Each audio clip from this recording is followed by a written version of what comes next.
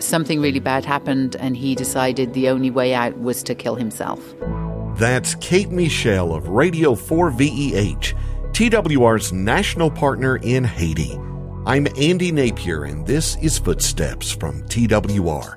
So, Kate, you have a dramatic listener story for us. Well, let me tell you about a guy called Darbel. So Darbel's a young guy. He had come to faith in Christ at some point, but he was really struggling. And he got to the point where something really bad happened and he decided the only way out was to kill himself. And he had a plan to take his mother's goat's cord from around the goat's neck and he was going to hang himself. On the Sunday morning, he went to bathe at the local stream. And even though these ideas were in his head and he had this plan, he turned on his solar-powered radio that we had given out to him during an evangelism event in his community. And that solar-powered radio is tuned to full VEH.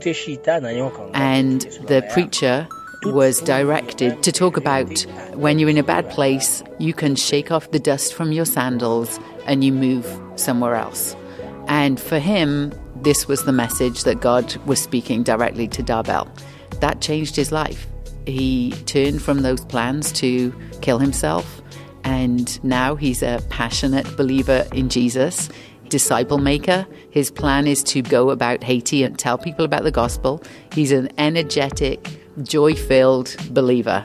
Pray for God to use Darbel as well as 4VEH in spreading the gospel throughout Haiti.